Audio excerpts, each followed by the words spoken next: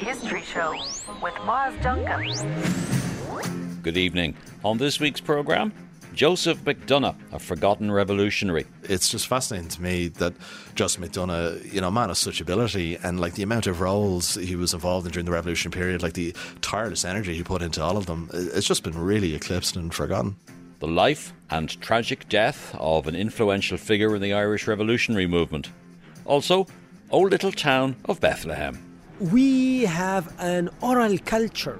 So generation after generation, they was telling each other that this is the birthplace of Jesus. We visit the historic town in the West Bank, a site of pilgrimage for Christians for almost 2,000 years.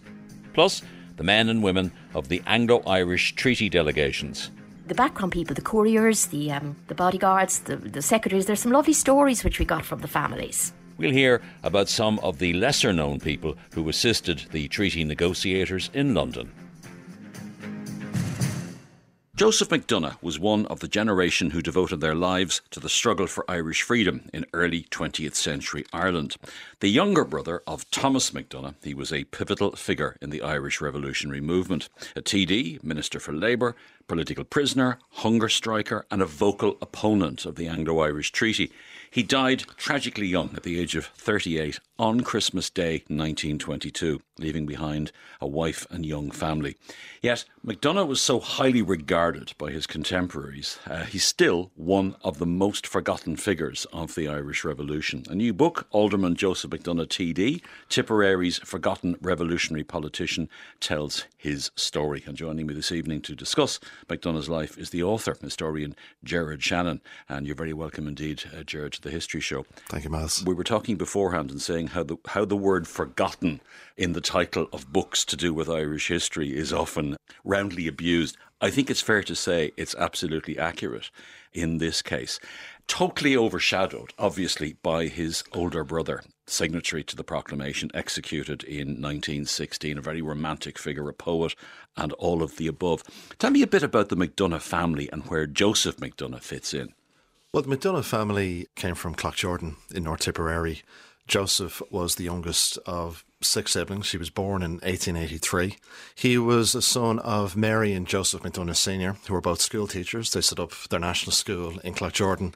And the impression that we get when we read accounts of the MacDonagh family life, they really cultivated a household steeped in kind of culture and music and so on that kind of certainly stirred the creativity of the MacDonagh siblings. Of course, Thomas is the most well known. There's also Jack MacDonagh, who became a famous playwright, also took part in 1916. And this also would have included Joseph as well. And there's kind of accounts of his childhood from his sister Mary, who became known as the nun Sister Francesca. She talks about Joseph being a very kind of outgoing and loud child. But as he kind of progresses through school and through studies, he becomes very gifted in mathematics. He has a very kind of great mind for numbers and that. And it's certainly gifts he puts to later use, as we'll discuss in his revolutionary career. Does that make him very different to his brother? I mean, when we think of Thomas MacDonagh, we think of the academic, yes. We think of the literary figure, we yes. think of the poet. I don't know whether he was good at maths or not, but does that make Joseph MacDonagh very different to him? The brothers were very close, but yes, there were differences between them. I think what was described to me by one relative of Joseph MacDonagh is that, like, Thomas was certainly the more artistic, poetic type, whereas Joseph would have been more kind of the pragmatic, analytical type. Like, I mean, there's no account of Joseph MacDonagh ever writing, reams of poetry as Thomas did. I mean, there are some accounts that he was very gifted with the clarinet. There's mentions of fundraising for St. Enda's where, like, Joseph MacDonagh's reported as playing the clarinet at some events and so on. And he acted in some plays in the Irish Theatre Company that his brother Thomas had set up in Dublin, but I think that's as far as his kind of, involvement in the cultural movement went. Did he play any part himself in the 1916 Rising? He tried to. There's a brief mention in his obituary he might have been involved in the volunteers before 1916, but he doesn't seem to have been aware of the plans by the IRB. Of course, his brother Thomas is on the IRB Military Council. The head of the garrison there, Jacob's Biscuit Factory. His brother Jack is there with Thomas in Jacob's Biscuit Factory. According to accounts at the time and his letters that he wrote after, he did try to get into the city during Easter week when he heard the fighting began. He used a disguise of a local priest. He was based in Thurles at the time. He borrowed a cape and a cap from a local priest, but you couldn't get through the British Army barricades leading into Dublin City, and unfortunately he wasn't able to take part in the fighting and he had to turn back. He appears to have liked dressing up as a priest, all right. Yes. Was he in the IRB himself? Was he involved in the IRB? No, there's no mention of that at all. Like, he definitely seems to have been out of the planning of that, and he certainly doesn't seem to have been informed by Thomas that there's any fighting due to begin that week. But he does become, nonetheless, a prominent figure after the Rising, even though he's not directly involved. Tell me about his rise to prominence. Well, it begins actually with his move to Dublin after the Rising. So at the time he was working for the Inland Tax Revenue in Thurles, in Tipperary, and his superiors tried to move him to Birmingham because of his, relation to Thomas, and he, instead of kind of going along with it, he actually resigns. He moves his young family up to Dublin. He had married a lady called Margaret or May O'Toole several years before. They had 2 children at the time, and he becomes principal of St Enda's. So he's the first principal of St Enda's after Pearse. After Pearse, yeah. So kind of keeping the MacDonagh kind of connection to the school there. He becomes very quickly involved in Sinn Féin. Sinn Féin begins rebuilding, as we know, in the months after the Rising itself. He becomes very close to Count Plunkett, and when Count Plunkett is elected in Roscommon, MacDonagh is part of that group that kind of advocated more Republican policy on the part of Sinn Féin. He's elected to the executive following the Ardèche, November 1917. And there's numerous accounts through 1917 to 1918 of MacDonagh addressing crowds, addressing meetings of Sinn Féin. He's always introduced as the brother of Thomas MacDonagh. That's where his association is, of course. But he becomes a very gifted speaker, a very popular speaker. You see this in numerous accounts. Well, the brief accounts that we have of his life, people are talking about his gift with speech, his way with words and so on. He seemed to be able to really hook a crowd in, and that, of course, brings him to the attention of the authorities then by mid-1917. And he ends up in jail. Whenever he ends up in jail, his period there is nothing if not interesting. Tell us about his first period of incarceration then in 1917. So in July 1917, he addresses 2 public meetings in mid-1917, and he is arrested thereafter because the RSC recorders a march to the crowd, which are very kind of... He's accused of trying to incite the crowd to attack the RIC, essentially, and he becomes his own defence at the subsequent trial, but he's then arrested under the Defence Against the Realm Act. He's put into Mountjoy Jail, where at the time there's other political prisoners, including the most well-known, of course, Thomas Ashe. And MacDonagh becomes the leader of the prisoners there. He's the prisoners' main representative with the prison authorities as they're seeking political status. Of course, he goes on the hunger strike as well. He's also force-fed along with Thomas Ashe and the others. And when Thomas Ashe dies in September 1917, MacDonagh is one of the main witnesses at the inquest. Of course, as we know, the jury kind of condemned the British authorities in Dublin Castle for Ashe's death and so on. And he's then kind of released on compassionate grounds kind of not long thereafter due to his part in that hunger strike. And he is jailed again in early 1918. So this is before the infamous German plot. So it's before everybody else gets thrown back into jail. Yeah, as he addresses a by-election meeting for Pat McCarthy in Offaly in March 1918. And again, because he was released under the Cat and Mouse Act several months before, and then he is subsequently rearrested because of, again, remarks he said. The Cat and Mouse Act is this legislation that's introduced during the suffragette period where they go on hunger strike and they are released, and then as soon as their strength is built up again, they're dragged back into jail. Yeah. He's then in Belfast jail, where again he becomes the leader of the Republican prisoners there. There's accounts of that. One contemporary of Joe's actually writes to Joe's sister Mary, and he says Joe's arrival was a bracing time for all of us. We almost wish that martial law was declared here in the jail, because he just had this tendency, once he was among them, he kept the fight going. When he's in Belfast jail, he encourages the prisoners to wreck their cells and so on. And then, of course, they go on another hunger strike. And at the time, this is 2 years before, the Terence McSweeney and the Cork Jail hunger strike that would become more prominently known. So the British authorities are reluctant to let these hunger strikes progress very far. And then, subsequently, they break up the prisoners, they move them. Joe was moved to Dundalk, and then he's moved to Reading in England, where he's there at the time of the December 1918 election. He has something in common, obviously, with Oscar Wilde in Reading Jail. But, 2 very different lives. Yeah. He stands in the he is stood, if you like, in the 1918 general election, isn't he? Yeah, he stands for the constituency of North Tipperary, which is where, of course, Cloughjordan would have been, where he was from.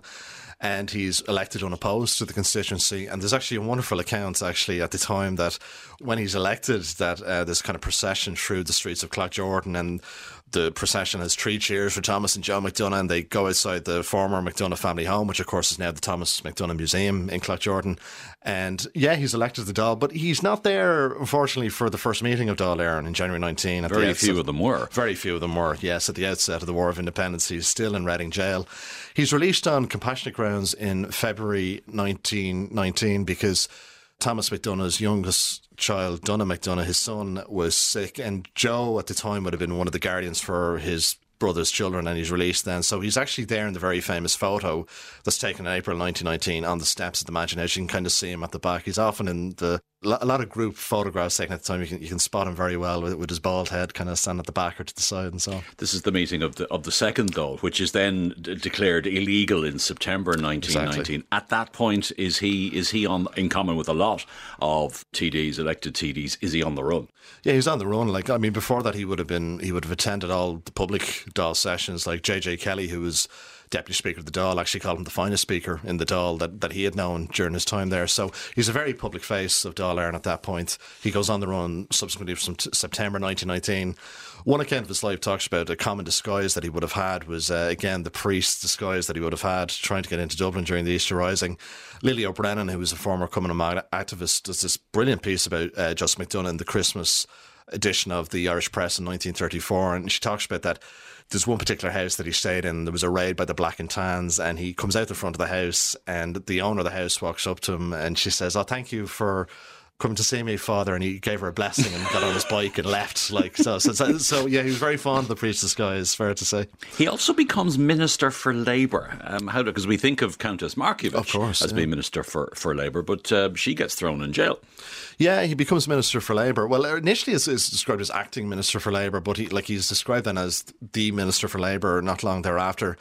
He seemed to have a lot of sympathy with the working man, so to speak. Like, I mean, the description when he will discuss his involvement in local politics shortly, but on Dublin Corporation, he supported a strike by Dublin Corporation workers at the time. So I think that probably in the eyes of some made him suited for the role of Minister for Labour. But the real kind of strength of him in that role of Minister for Labour, he was director of what became known as the Belfast Boycott. Now, he didn't begin the Belfast Boycott, but he's often referred to as the most energetic kind of director of the Belfast Boycott. Explain the origins of the Belfast Boycott, if you would. So the Belfast Boycott was an initiative begun by Dáil Éireann during the War of Independence. So basically it was in response to the Northern Ireland, of course, established at the end of 1920. There's Catholic workers, expelled from the docks in Belfast and so on. There's sectarian violence against the Catholic populace in Northern Ireland. So basically it was Dáil Éireann's response to that.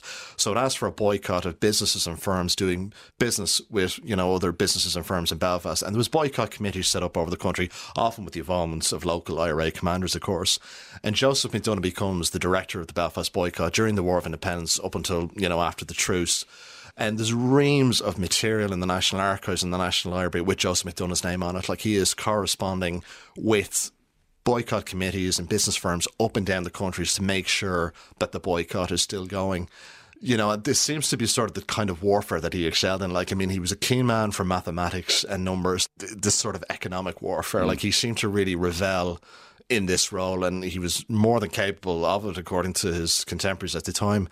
Like, as well as being active as a minister for the Dáil, he was running an income tax recovery firm that he'd set up at W.T. Cosgrave in 1918. That initially trades as MacDonagh and Cosgrave, and then he taken the bread from the mouths of the British government, basically. Yeah, well, he apparently used to joke to his contemporaries that he did more harm to the British government than any other Irishman by operating this income tax recovery firm, and it later trades as MacDonagh and Boland, and it's actually his son, also called Joseph, kept it going for decades after his death. So yeah, he's just a very keen gift for mathematics. Like Lily O'Brien, in her retrospective in the Irish Press in 1934, she'd often talk about, like, at the fireside while there was a gathering of his friends, he'd often be there in the corner, like, working out mathematical sums. So I think just that sort of economic warfare that he operated under as the director of Belfast Boycott played to his strengths. Let's get back to prison. Tell us how he escaped from Wormwood Scrubs in 1920.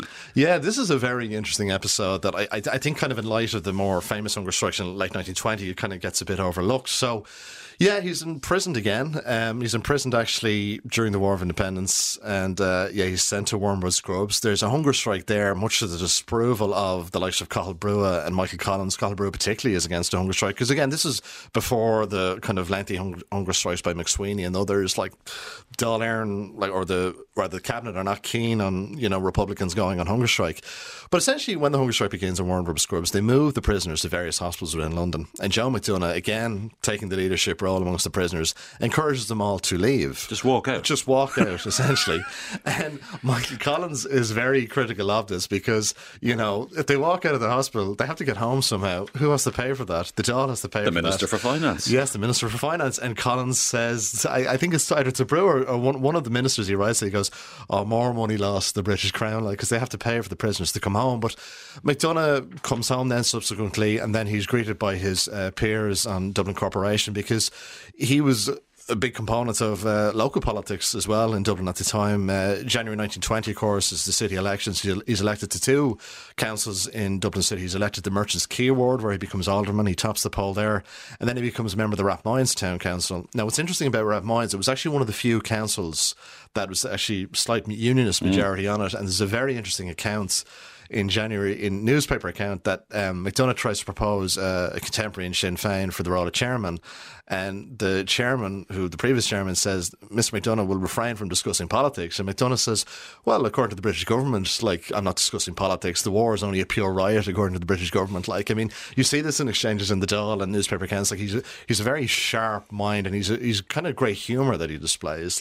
Like, even when he's writing to Margaret Pearse, Patrick Pearse's mother, that he can't kind of keep up the role in St. Enda's, he said, well, this is a rest cure for me. I didn't think I needed it till I was here in prison, you know. So he kind of has a great humour throughout. And after his escape from Wormwood Scrubs, obviously he's a wanted man. He would be sought after by the authorities. Yeah. And we're back to the priesthood again. He basically dresses up as a priest consistently in order to escape rearrest. Yes. I mean, and like, he very rarely would have stayed at home. Like, there's even one newspaper account that came to my attention recently that his home was actually, he lived in Rathmines with his family. Like, his home was raided on Bloody Sunday, like, along with other kind of high profile figures. So, I mean, in the eyes of the authorities, he was a major player at the time.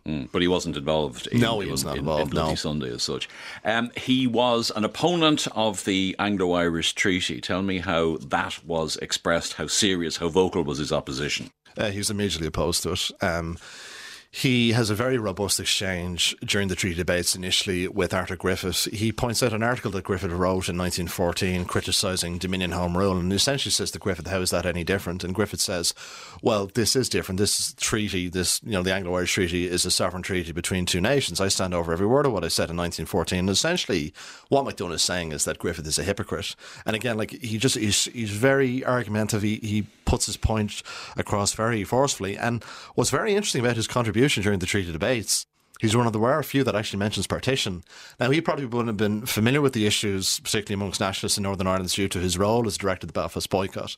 But at one point he says that there's a good many Irishmen and there's a good many nationalists in Ulster, and you're giving them up to their enemies. Like, he puts that explicitly in his contribution in the treaty debates. So it's not a lengthy contribution, but it's just as interesting in light of the fact that we always say partition is very rarely discussed. And very much of a piece with the opposition to the treaty of the survivors, if you like, of the executed of 1916, people like Margaret Pearse, for example. Very much. And he does evoke, like them, he does evoke the dead. Like, at one point he says that people say that John Redmond was a practical man and Patrick Pearse was the visionary, but we know now that Pearse was the practical man and John Redmond was only a visionary. Like, you know, so he evokes that as well, like the bones of the dead, so to speak. To deviate slightly from his revolutionary career, something that absolutely fascinated me, and I suppose it demonstrates my own interests and my own prejudices, but he was the lawyer for Boss Croker. Now, Boss Croker, to the uninitiated, Boss Croker was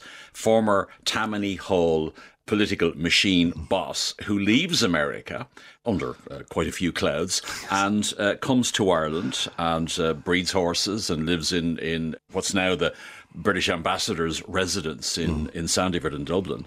But he dies in 1922. But before his death, and they both die in the same year, before his death he becomes Boss Croker's lawyer. Yeah, well, this is the one thing, as you know yourself, Miles, when you do research, there's some connections you just can't quite make. What the first example I see of this is that Joseph MacDonagh applies to join the bar in late 1921. Now, how that leads to him becoming essentially the lawyer for Boss Croker and subsequently his widow Beulah, I can't make that connection just yet. There is a reference made in one document that Michael Collins had to help Joseph MacDonagh get a passport to the United States. One of his grandsons has implied to me he probably would have made at least 1 or 2 visits in early 1922 to the United States to represent Boss Croker's interests over there. He's one of the pallbearers at Boss Croker's funeral, along with Arthur Griffith. Like, it's one of the few events, Boss Croker's funeral in early 1922, that both pro and anti-treaty Sinn Féin representatives attend together with no rancour that I can gather anyway. Joseph MacDonagh often recurs in the press as representing Beulah Croker's interest. At one point, his son, this is his son from his first marriage, wants to come over and visit his father's grave, and he complains to the press that essentially his stepmother wouldn't allow him to do that, and Joseph MacDonagh writes on behalf of Beulah Croker to the press. It's published in some newspapers. This is in roughly mid-1922, where he kind of says, well, look, if the son wants to come visit his father's grave, all he has to do is approach me. So he was very much there as the public face of the Croker family's interests. Did he take an active part in the Civil War? It's interesting at the start of the Civil War. So, I mean, I think one interesting aspect about Joseph MacDonagh, he's an exclusively political figure. He's not involved in the IRA. He's not involved in the fighting. He's involved very much the activists, the political activity of the revolutionary movement during the War of Independence. But at the start of the Civil War, he becomes editor briefly of Public na hÉireann, the Republican news sheet. That's often associated with Erskine Childers, who obviously took it on board when MacDonagh was subsequently imprisoned. He's mentioned it being at the anti-treaty IRA garrison on York Street, just off St Stephen's Green. And when the Battle of Dublin ends, he is arrested by the National Army. Not long thereafter, he's taken to Portobello Barracks with Robert Barton. There's not much evidence that he was involved in fighting. He's just mentioned that he was assisting the IRA garrison there. Now, what's very unusual is that him and Barton are mentioned as having escaped Portobello Barracks not long thereafter. Now, I think it's probably most likely they were probably let go by sympathisers or people who maybe not sympathetic with their cause but knew them and let them go. And there's a very bizarre press release issued by the government that said, well, capturing MacDonagh and Barton was wasted labour because we were going to let them go anyway, which is a very unusual reaction to someone escaping. We were going to let them go anyway, so, let them at it. But in September 1922, he's rearrested, I presume under the same charge, and then he's brought to Mountjoy Jail, and this is where we kind of come to the last sad chapter of his life. Yeah, because this was one imprisonment that he did not survive. Well, he did technically survive, but you reckon that this is what broke him. Yeah, well, sometimes there's some books that say he was on hunger strike during this period. He wasn't. He had been on hunger strike 3 times previously. And, as we know now, like people who kind of come out of the hunger strikes and don't see them all the way through, it does do damage to their bodies and their nervous system and so on. So he's in Mountjoy Jail. Actually, he's visited by the new legal representatives of Beulah Croker very briefly. Richard Mulcahy has to give them a special dispensation to meet Joseph MacDonagh in prison so he can hand over all the legal affairs there. He seems to get very ill then in October, November 1922 while in Mountjoy Jail. He has an inflammation of the eye initially, but then it's diagnosed by the prison authorities as something more serious. Now, he's put in a dilemma here because at the time, what becomes the Free State government, then the Provisional government, was offering Republican prisoners a means of release by signing what's referred to as the form of undertaking. So what this was to recognise the Free State government and say you're not going to take part in the Civil War anymore. And this is what Joseph MacDonagh says. If he's told this by Philip Cosgrave, brother W.T., who's Governor Mountjoy, if you sign this, you will be released. And this puts Joseph MacDonagh in a dilemma because obviously this means kind of renouncing, his republicanism or his opposition anyway to the Free State. And there's fascinating documents in his prison file and also in Philip Cosgrave's papers. So essentially there's correspondence that goes back and forth while Joseph MacDonagh is quite ill. And at one point, Philip Cosgrave writes to Joseph MacDonagh's wife, and he said, I had a meeting with your husband today, and he said to me, if you write to him and ask him to sign this form of undertaking, he will sign it. So this is Joseph MacDonagh trying to come up with obviously a moral justification that his wife says to him, sign this, you're sick, get better and come home. Like this would be the means to release him. And according to his file in the National Archives, there's a discussion with a priest, and he says to the priest, well, I will do my utmost to end the Civil War. Like I will meet those on my side. I'll help end it and so on. And he does a direct appeal to W.T. Cosgrave, who he would have known from his days in Dublin Corporation and his brief involvement with his tax recovery firm. And after he signs the form of undertaking, the cabinet arranged for his release. MacDonagh requests to be treated by Oliver St. John Gogarty, who had been his surgeon and that, and he's taken to the Mater Hospital. Now, unfortunately, it was found to be appendicitis that he had, very severe, and then he also develops peritonitis. His abdomen was inflamed and so on, and it's there in the Mater Hospital on the 25th of December 1922 with his wife May by his side that he unfortunately dies. Why do you think he has? I mean, I have to admit, I knew nothing about him, absolutely nothing about him, and what you've described is the life, a compressed period, if you like, of the life of a very interesting and very prominent man. Why has he been forgotten? Yeah, it still fascinates me. I mean, I've talked to his family about this, and they're often struck by it too.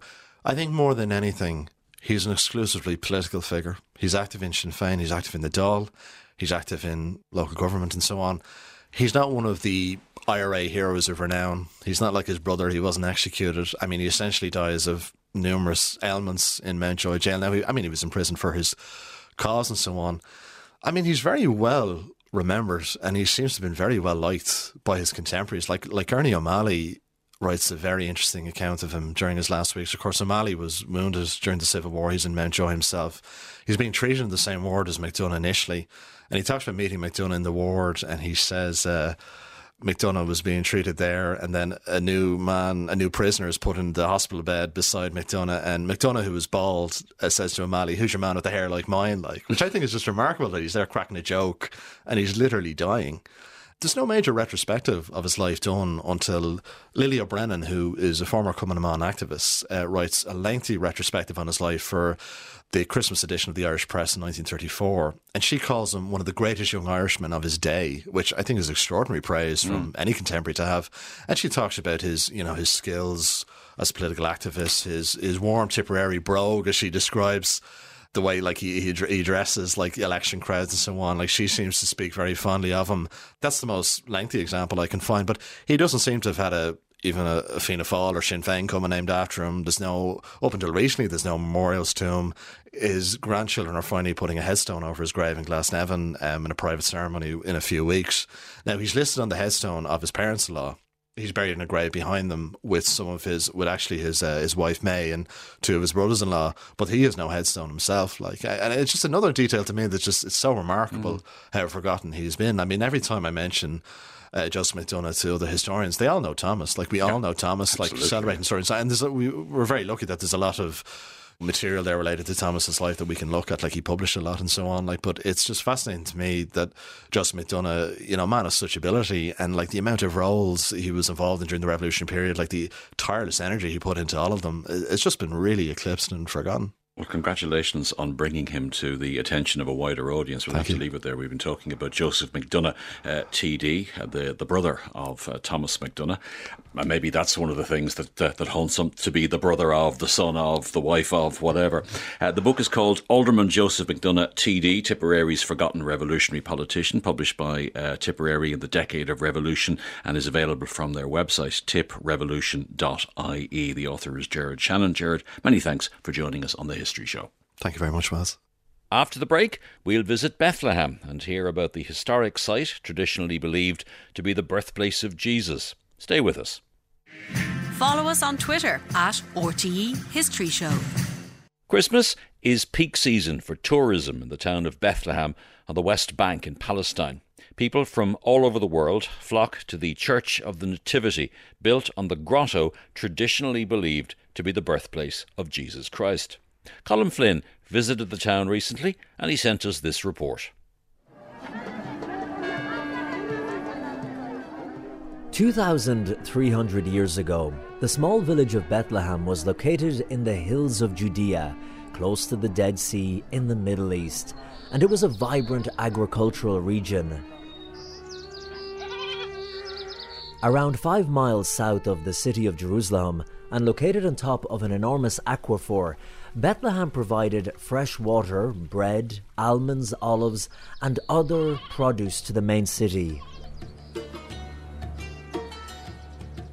Bethlehem was a small village, and Bethlehem was surrounded with wheat fields, and there's many shepherds and farmers. They was living in these fields. From here, all the wheat, all the bread, and then the meat and the sheep. It was the food basket for Jerusalem. The shepherds in Bethlehem, they was playing a good role in taking care of the sheep, and and they growing up the sheep, and in the same time they was taking them from Bethlehem to Jerusalem for sacrifices to the temple. And so Bethlehem, there was a lot of movement in it, but still it was small. The people who lived and worked here were poor peasants. The small town was considered nothing out of the ordinary. But about 2,000 years ago, all of that changed when this place became known as the site of a remarkable event, an event that split time in two and made Bethlehem one of the most famous towns in history.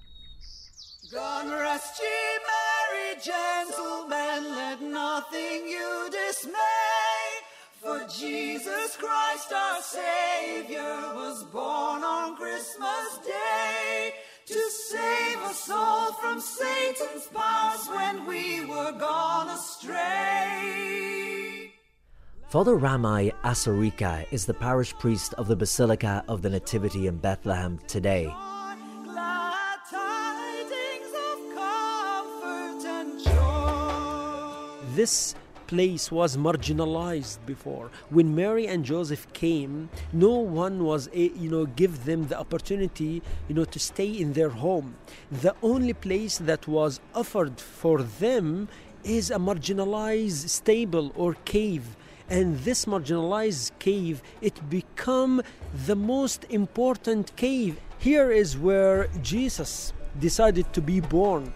In Bethlehem in Israel, this blessed babe was born. Of course, it's impossible to prove that Jesus was born here, as reported in the Gospels of Matthew and Luke.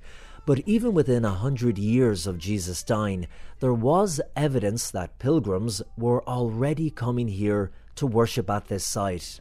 Now, we are sitting here outside the Basilica, just meters from where the spot is, where they believe Jesus was born in that manger over 2,000 years ago.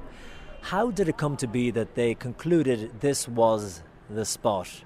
I want you to know that since Jesus was born in Bethlehem, the locals, they noticed where Jesus was born. We have an oral culture. So generation after generation, they was telling each other that this is the birthplace of Jesus.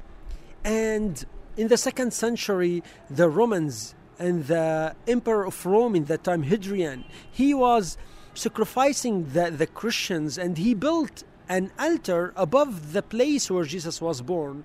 But in the same time, he marked the place. Hadrian marked the place with a temple to Adonis, which stood for about 200 years. But it was a powerful woman who really established Bethlehem as a place of Christian worship. Saint Helena was the mother of Constantine, the first Roman emperor to convert to Christianity. She went on a pilgrimage to Palestine and while there resolved to build a church on the holy site. In the 4th century, in the year 326, Saint Helena started to build the church above where Jesus was born. Saint Helena consulted with locals and bishops who pointed to the spot where they had worshipped for the previous 200 years. And it was on that spot, over the cave believed to be where the manger was, that she built a church. The town was now on the map. When it started, they built it in the 4th century, 326, the first time. During the history till today, the church, every year it become more important. Every year we can see how God protected this church from different things. You can see many nations, many people, they came and they took the control of the land and the church. And the locals here, they consider the church as Noah's Ark because all the people survived. Yes, survived, and in the same time, it protects the people who come to hide in it. Because throughout the years, when times of trouble, and many times of trouble have come here to Bethlehem, the people have taken shelter inside the church. Yes, of course. Yes, of course. From many years since they built it till today, the people still consider the church as a place where they can hide from danger.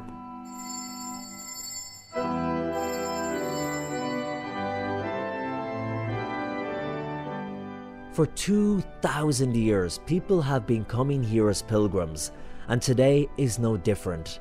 Inside the Basilica of the Nativity, it is packed with people from all over the world.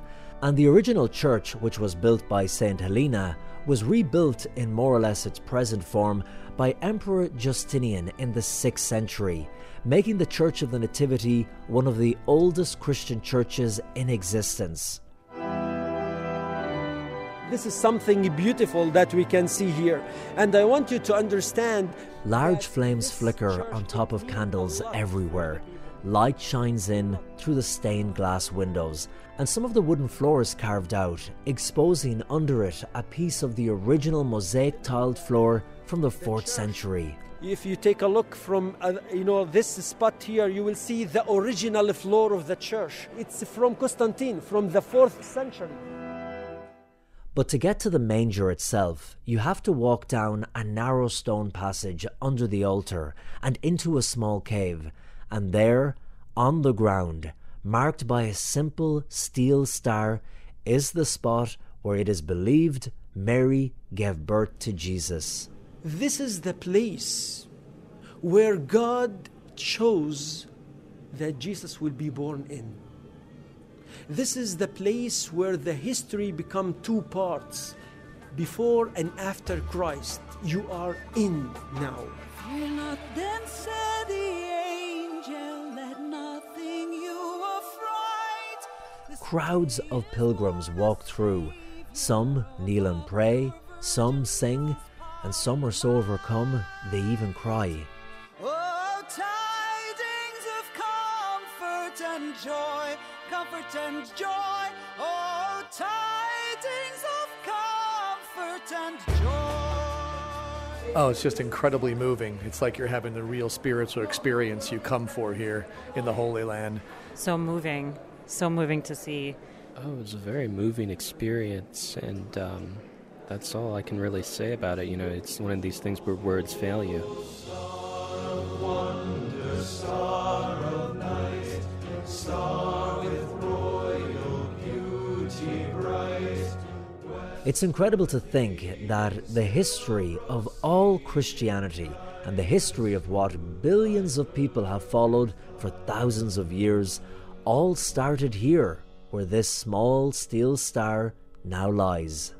Star of wonder, star so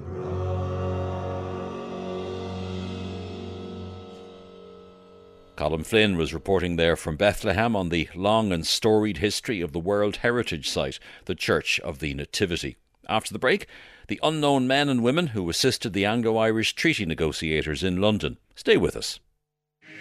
Follow us on Twitter at RTE History Show. This month, of course, saw the hugely important centenary of the Anglo-Irish Treaty coming into effect, creating the Irish Free State on the 6th of December 1922. The names of the plenipotentiaries who negotiated that treaty are, of course, well known, names like Arthur Griffith, Michael Collins, but there were dozens of other people involved in the negotiations in London: advisors, secretaries, bodyguards, messengers and support staff. Their stories are told in the book The Men and Women of the Anglo-Irish Treaty Delegations 1921, a commemorative volume written and edited by descendants of the delegation members. Our producer, Lorcan Clancy, found out more. Mary Falkirk is not a name we know today. It's not a name we associate with the Anglo-Irish Treaty, but she was a big hit with journalists in 1921 in London, where she was the head cook for the Irish delegation.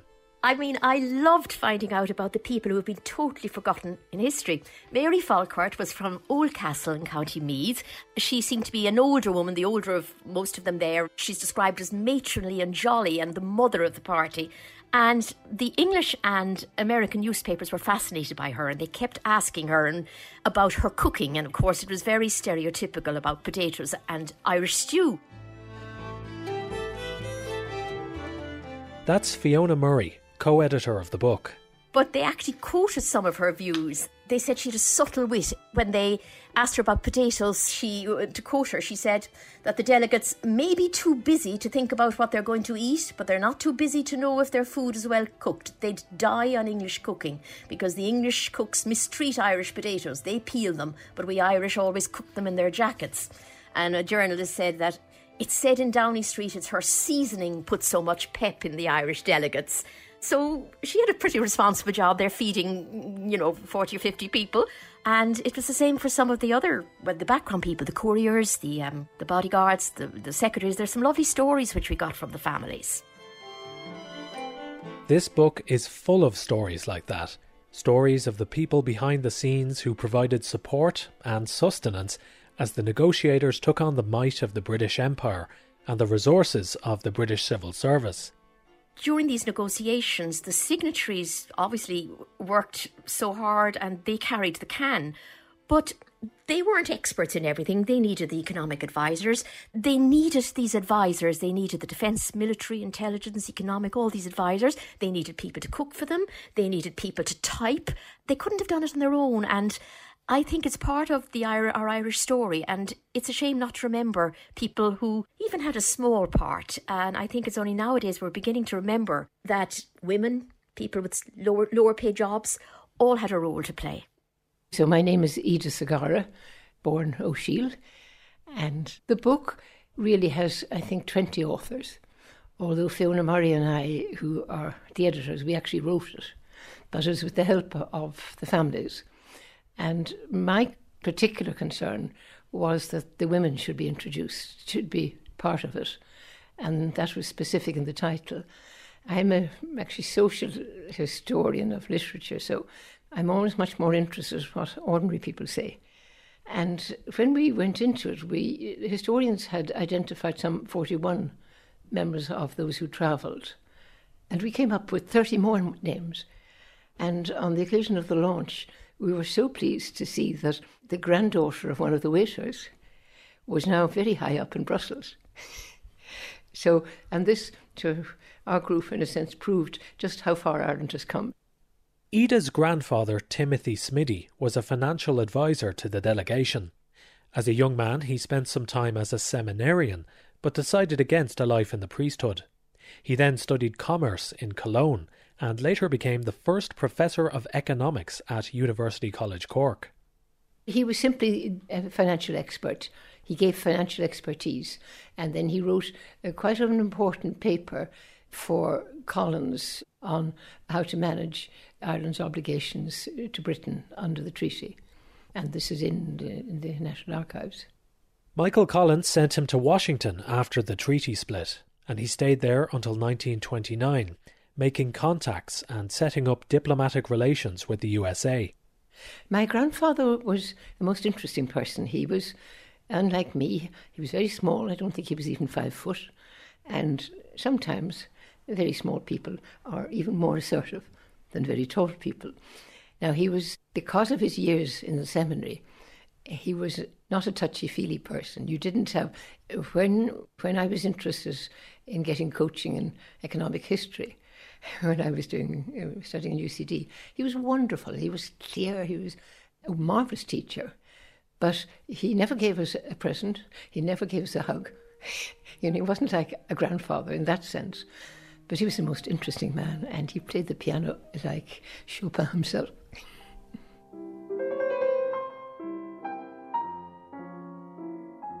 Fiona Murray's grandfather, Dermot Fawcett, was also an advisor to the treaty delegation, providing guidance on economic matters. I was never aware that my grandfather had been involved in the negotiations, and it was only a few years ago when we discovered boxes of documents 50 years old in an old family house in West Cork and went through them that we realised he had been involved. He was educated at the North Mon in Cork, but I think then he himself did a lot to educate himself further, and he became an expert in, I suppose, industrial development. All his papers have been given to the Cork City and County Archives to be viewed and to be gone through by historians who might get a better sense of the job that he did over there. Among Dermot Fawcett's papers is his diary, where he made short notes every day. Notes like negotiations broke down and simply treaty signed between Ireland and Great Britain. And that same day, that evening, he'd written down that he went off with Arthur Griffith and Arthur Griffith's wife, a few others, to the vaudeville, and they had supper in the Tuscan restaurant there. And the next morning they even visited, he wrote down, Sir John Lavery's house to look at portraits before they all took the boat back to Ireland. So he's jotted down various evening things, suppers, events as well, which are interesting to read now. Very small, faded pencil, but you can read them. I did know him, although I was only a young teenager when he died, and I remember just this elderly man. I believe he was very black and white in his views, a man full of integrity. He was lovely with us as children, but we were too young really to talk to him about anything that he'd gone through in the past, though My older brother did ask him, I think, would he consider writing his memoirs? And Grandad said no, that there'd be too much hurt. I know he spoke about it to his sons and daughters and to particular friends. So I wish I'd known more, but you know yourself, at the time, you never realised the importance because we knew nothing of what he'd done. We literally didn't know. In general, we got the sense that there was tremendous democracy in the delegation, because they ate together and because they socialised together. I said somewhere in the book, we started at such a disadvantage. Our key people had left school at 13 and 16. The others had all been to Eton, to Oxford. They'd honed their skills. And, of course, Lord George was such an operator. And I think everybody has a right to being remembered. They were ordinary men and women doing an amazing job in a period which was very stressful for them. One of the secretaries, Kathleen McKenna, private secretary to Griffith, wrote afterwards that she literally broke down and cried when the treaty was signed because she had been in such fear and doubt and despair. She and another secretary used to be saying rosaries in their bedrooms at night. They were so frightened of what was going to come. They went through a lot, all these people. I was amazed when I found out that.